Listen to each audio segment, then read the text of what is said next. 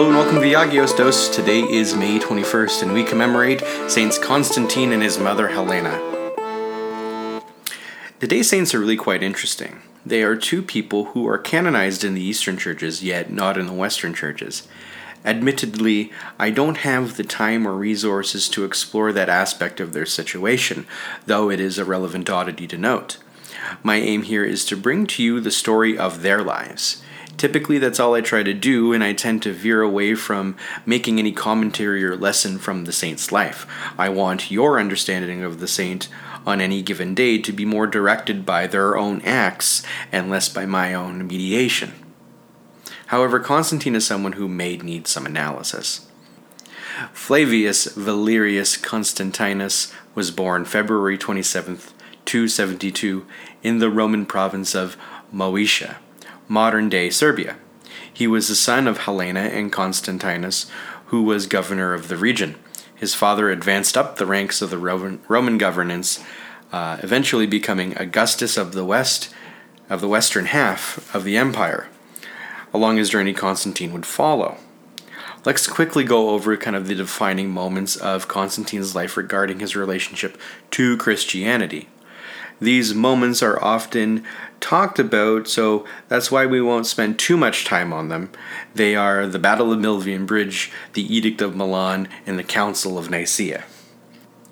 During the civil wars of the Tetrarchy, Constantine, who by this point was co-emperor, was at war with Maxentius, his fellow co-emperor. The Battle of Milvian Bridge took place as Constantine was crossing the Tiber. While preparing for the battle, Constantine was given a vision in the sky of the Chi Rho, the first two letters of Christ's name. With that sign, there was also a message in Greek, en tuto nika, in this sign, conquer. Constantine had the insignia of the Chi Rho painted on his shields for his infantry. Constantine then won the battle and Maxentius was defeated.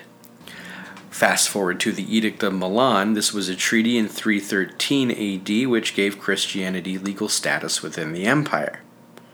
Only a few years previous, the Christians had been granted the Edict of Toleration by Emperor Galerius, a piece of legislation which ended Diocletian's persecution and just permitted the religion to exist. However, with the progression of Constantine's decree, Christianity now became truly legitimized in the eyes of the Roman state for the very first time. And again, we'll touch on the problem of Arianism in Constantine's time. Throughout Constantine's tenure, Arianism wreaked havoc throughout the empire and was a dividing element within the Christian camp. In 325, Constantine called upon the church to settle the matter for good and invoked an ecumenical council. The entire project was financed by Constantine, yet the final say would be ecclesiastical. The notion that the Son of God was only a creature had been rightly identified as heresy, and the proponent of this, Arius, was a heretic. When the church authority officially excommunicated Arius, Constantine would use secular authority to have him banished from the empire. Now, in all these moments, we can say that Constantine perhaps flirted with Christianity. At the very least, he took it seriously and respected it as an element within his empire. However, he was still a pagan, and dealt with things as a pagan. Probably the best example of this comes when he finds out that his son and wife were having an affair together. Constantine's response was ruthless. His son, Crispus, was tried, found guilty, and was hung. His wife, Fausta, was locked within a sauna and boiled alive. Certainly not saintly acts. We'll get back to Constantine because the Lord's not done with him yet. Let's move on for a moment and talk about Helena. I could not find any narrative of how she converted, only that she did so after Constantine's accession to the throne. Constantine is also cited that as one of her main causes to her conversion. And although I couldn't find the story, it doesn't mean that there isn't one out there. It is stated, however, that after her conversion, she would use her position of Augusta as a means of building churches in Rome and throughout the empire. She was eventually sent to Jerusalem with the disposal of the empire's treasury to locate the relics of Christianity. One source cites that Helena dedicated her journey in reparation for the sins of Constantine. Therefore, some call Helena the first pilgrim. In her inquest, she was able to find the location of Golgotha, the place where Christ is crucified. As it was the custom to bury crosses, she had men dig 20 feet, and there they eventually found the crosses. Although it was undistinguishable between the crosses of the two thieves, so what to do? The Bishop of Jerusalem, Macarius, had the crosses brought to a dying woman who had very little time to live. After having each cross placed on top of her, Christ's cross, the third one, healed the woman. Years before, when Emperor Hadrian was in power, he used his influence to conceal the holy places where Christ died and rose again. On the site of the crucifixion, there were temples to Jupiter and Venus built. Helena had the temples destroyed. Helena had a church built on the site of the finding of the crosses, the Church of the Holy Sepulchre. Now let's move back to Constantine. One of the main positions against the sanctity of Constantine was that he was baptized on his deathbed, and everyone did that. People knew that their sins were washed away at baptism, so he, in the same manner of many people of the time, held off baptism until death as some kind of cheap loophole. However, when you read the sources of Constantine's life, this is clearly not the case. One of these sources is Eusebius' Life of Constantine. It is true that Constantine was baptized shortly before his death. However, even prior to the downturn of his health, Constantine was a man who was beginning to change. Quote, "He was completing the 32nd year of his reign, short of only a few months and days, and about twice that number of years of life. At that age, his body remained sound and unimpaired, free of any defect and more youthful than any young man, handsome to look at, and tended to do whatever needed physical strength, such as training, riding and traveling, engaging in wars, raising monuments over defeated enemies, and winning his usual bloodless victories over his opponents. His spiritual qualities had also advanced to the peak of human perfection. He was outstanding in all virtues, but especially for kindness. Most people considered this reprehensible because of the base conduct of selfish men who attributed their own wickedness to the emperor's forbearance. It is true that we ourselves during these particular years noted two difficulties. There was a relaxation of censure against wicked rapacious men who damaged the whole course of affairs, and there was also an unspeakable deceit on the part of those who slipped into the church and adopted the false facade of the Christian name. His kindness and generosity, however, the straightforwardness of his faith, and the sincerity of his character led him to trust the outward appearances of those reputed to be Christians, who, with a faked attitude, contrived to keep up the pretense of genuine loyalty to him.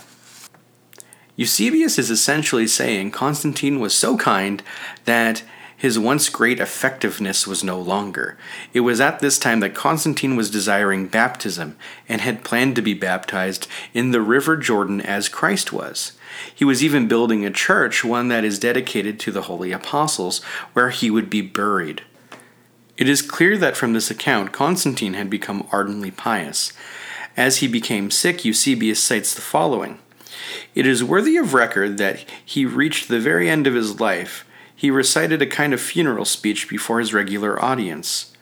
Speaking at length, he discoursed in it upon the soul's immortality, on those who pass this present life devoutly, and on the good things stored up by God for those dear to him, and with long demonstrations he made it clear what end those on the other side will meet, as he included in his script the overflow of the godless. In Constantine's journey to the Holy Land to be baptized, it would be halted when his ailments increased. Stopping in Helenopolis, Constantine removed his purple robes and dressed in white baptismal garments. After his baptism, he vowed never to don the purple again, and to only ever wear his baptismal robe. Quote, "This is the moment I have longed for, as I thirsted and yearned to win salvation in God. It is our time to enjoy the seal that brings immortality, time to enjoy the sealing that gives salvation, which I once intended to receive at the streams of the River Jordan, where our Savior also is reported to have received the bath as an example to us. But God, who knows what is good for us, judges us worthy of these things here and now. So let there be no delay. If the Lord of life and death should wish us to live again here, even so it is once and for all decided that I hereafter numbered among the people of God, that I may meet and join in the prayers with them all together. I shall now set for myself rules of life which befit God. Constantine would live another 7 weeks, according to Eusebius. In some of the commentary I had seen and listened to while preparing for the episode on Constantine and Helena, one thing stood out to me. If we believe a conversion at the end of someone's life is somehow cheap or somehow detracts from their sanctity, merely look at the example of the good thief. The Christian tradition has considered him a saint, and his words are echoed by the faithful at every divine liturgy.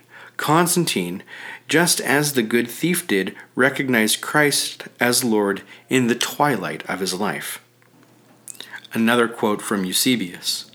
When all these things were being done by the emperor, and his great valor on God's behalf was being praised by the mouths of all, one of God's ministers, in an excess of boldness, declared in his presence that he was, quote, blessed, because in this present life he had been judged worthy of universal imperial power, and in the next would rule alongside the Son of God.